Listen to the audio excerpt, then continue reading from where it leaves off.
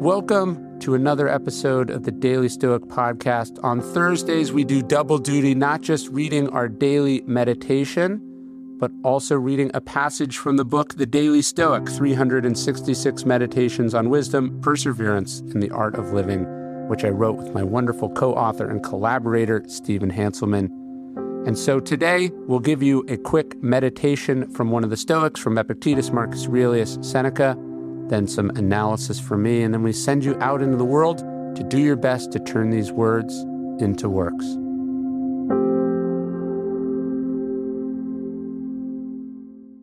Dell Tech Fest starts now. To thank you for 40 unforgettable years, Dell Technologies is celebrating with anniversary savings on their most popular tech. For a limited time, only save on select next-gen PCs like the XPS 13, where you can make the everyday easier with Windows 11. Plus, curate your dream setup with great deals on select monitors, mice, and must-have electronics and accessories. When you shop online at Dell.com/deals, you'll have access to leading-edge technology and free shipping on everything. That's Dell.com/deals.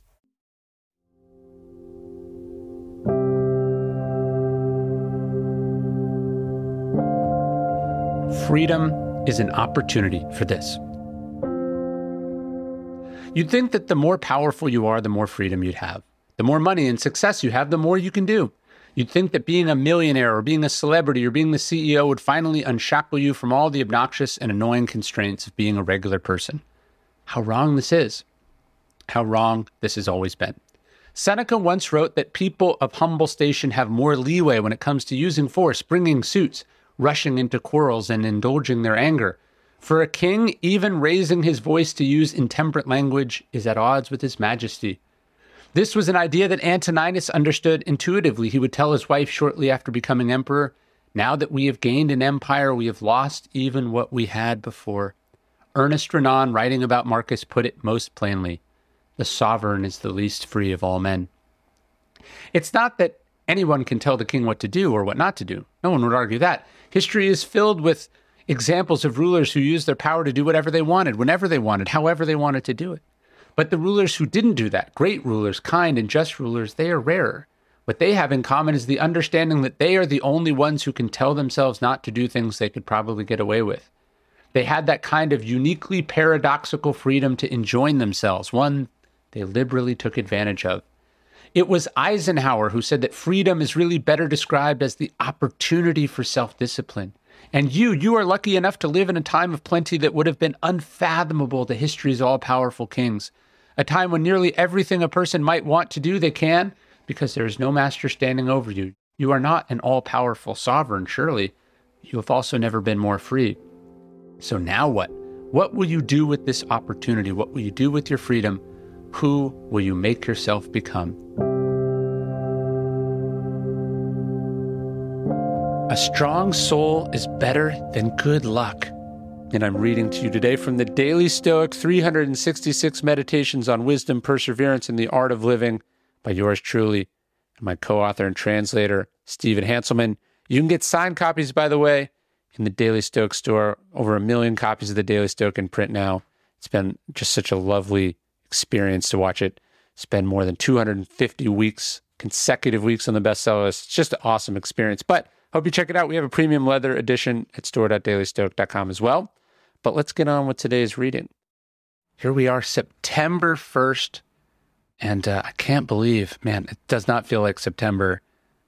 Less than a month until Discipline is Destiny is out. You can pre-order it now at dailystoic.com/preorder. I hope you check it out. But man, time flies. And I don't know about you, but the pandemic feels like it is just continues to just mess with my sense of where things are. It feels like it was just January or February. I was putting the finishing touches on the book. But here I am reading today's September 1st entry from the Daily Stoic. The rational soul is stronger than any kind of fortune, Seneca writes in Moral Letters 98. From its own share, it guides its affairs here or there, and is itself the cause of a happy or miserable life. Cato the Younger had enough money to dress in fine clothing, yet he often walked around Rome barefoot, indifferent to assumptions people made about him as he passed. He could have indulged in the finest food. He chose instead to eat simple fare. Whether it was raining or intensely hot, he went bareheaded by choice. Why not indulge in some easy relief? Because Cato was training his soul to be strong and resilient. Specifically, he was learning indifference, an attitude of let come what may, that would serve him well in the trenches with the army, in the forum, in the Senate, and in his life as a father and a statesman. His training prepared him for any conditions, any kind of luck. And if we undergo our own training and preparations, we might find ourselves similarly strengthened. Right? The Stoics undergo a hard winter training, to borrow Epictetus's phrase. And the point of that training, whether it's the physical training that Cato is doing, whether it's dressing awkwardly in your worst clothes, as Seneca was talking about, you're trying to cultivate an inner citadel, a strength, a fortitude, a sense of preparedness so that you can, as Epictetus would later say, meet whatever situation happens and go, this is what I've trained for. I got this. I know I'm capable of withstanding this. We've talked a lot about physical training here, and that practice for me, the working out, the getting up off the couch when I don't want to, jumping in the cold water when I don't want to, lifting the weights when I don't want to, running a little bit further when I'd rather be home, taking the longer way on the run than the shorter way, trying to speed up a little bit, trying to get up the hill faster, whatever it is. This is cultivating that strength so that when things are difficult, you got it. You've trained for that. But it's not, of course, not just the physical training. I think about this when I think about the pandemic. I was talking about how it's messed with my sense of time. But the good part about it is that it has, I think, made me stronger as a person. Obviously, I've been through adversity in my life, but it's one of those truly historic events, those big things that you're like, I was there, right? Whether it's Great Depression or I was in New York on 9/11 or whatever, where my philosophical training and my maturity as a human, I was like, this is going to be training for whatever else happens in life, right? And also, this is precisely what I've studied history for, what I studied Stoicism for, what my wife and I have worked on together, what I've worked on in therapy, what I've worked on every place in my life. It was for something like this, and also the sense that this itself would be training for future adversity and difficulty. There's a Frederick Douglass quote, maybe it's not totally accurate. Some people doubt that he said it. He says, it's easier to create strong children than repair broken men. And I think that's what Seneca is saying here about adversity. And you think of the adversity that Seneca goes through in his life, his tuberculosis young, he has to spend 10 years in convalescence as a child in Egypt, of all places. I talk about this in Lives of the Stoics. If you don't know Seneca's life story, it's pretty incredible. On the way back, his uncle is killed in a shipwreck. Seneca makes his legal debut, he's going places, and then he's exiled on these trumped up charges. He loses a child. He's called back, but he's in Nero's court. Obviously, things are difficult working for Nero. It's one thing after another for Seneca up until the end when he's forced to, die by his own hand at Nero's demand. But Seneca had trained for this. Even Tacitus, who's not a fan of Seneca's, goes like, it's very clear that in that difficult moment, it was something he'd thought about, worked on, prepared for. That's who you want to be. You want to be strong. You want to be able to bear what comes. And it might be physical training, like running for a marathon. It might be something like, hey, I cranked the shower cold. Or it's the reading you're doing, the conversations you're having, the community that you're building, the relationships that you're building, the exercises you're walking through in your mind. All of this is training you, preparing you, putting yourself in a position so you can succeed whatever happens, so you can be strong enough in that moment and not need to be repaired afterwards. That's what we're doing here. That's, to me, kind of the mission of Daily Stoic. It's the preparation my own philosophical practice is about. And it served me well the last couple of years. I hope it served you well. And I hope the training and work you're doing now sets you up to be served well in the future. Enjoy. Talk soon.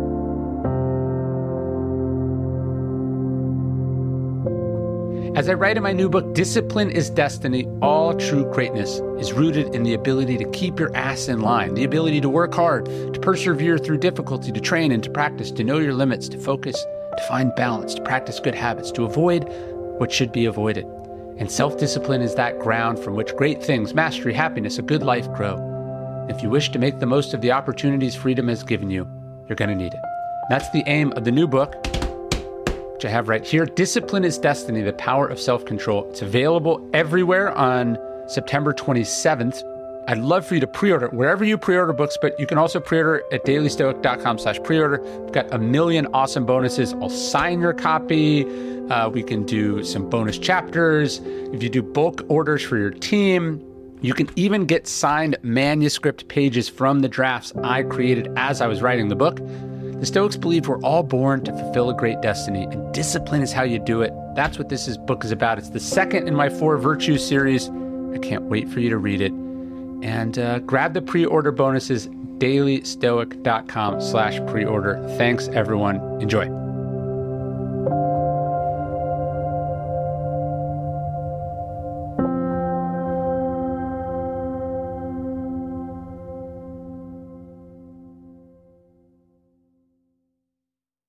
Hey, Prime members, you can listen to the Daily Stoic early and ad-free on Amazon Music.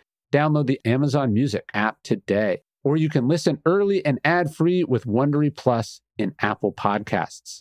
In the 1980s, Frank Farian was riding high as a successful German music producer, but he was bored. German pop was formulaic, dull, and oh so white. Frank had bigger dreams, American dreams. He wanted to create the kind of music that would rival larger-than-life artists like Michael Jackson or Run DMC. So he assembled a hip-hop duo, 2 once-in-a-lifetime talents who were charismatic, full of sex appeal, and phenomenal dancers. The only problem? One very important element was missing, but Frank knew just how to fix that. Wondery's new podcast, Blame It on the Fame, dives into one of pop music's biggest controversies. Milli Vanilli set the world on fire, but when their adoring fans learned about the infamous lip-syncing, their downfall was swift and brutal. With exclusive interviews from frontman Fab Morvan and his producers Frank Farian and Ingrid Seguí, this podcast takes a fresh look at the exploitation of 2 young Black artists. Follow Blame It on the Fame wherever you get your podcasts. You can listen to Blame It on the Fame early and ad-free by joining Wondery Plus. From Wondery, this is Black History for Real. I'm Francesca Ramsey. And I'm Conscious Lee. What do most people think about when they hear the words Black History? Rosa Parks, Reconstruction, MLK, February, Black History Month. Exactly. There are so many stories of Black history that we just are not really talking about or thinking about, especially outside of February. And we are about to flip the script on all of that. Because on this show, you're going to hear a little less, in August 1492, Columbus sailed the ocean blue. And a little bit more. She is a heroine to some. As a fighter for Black rights, she is a villain to others. Follow Black History for Real on the Wondery app or wherever you get your podcasts. Listen everywhere on February 5th, or you can listen early and ad-free on Wondery Plus starting January 29th. Join Wondery Plus on the Wondery app or on Apple Podcasts.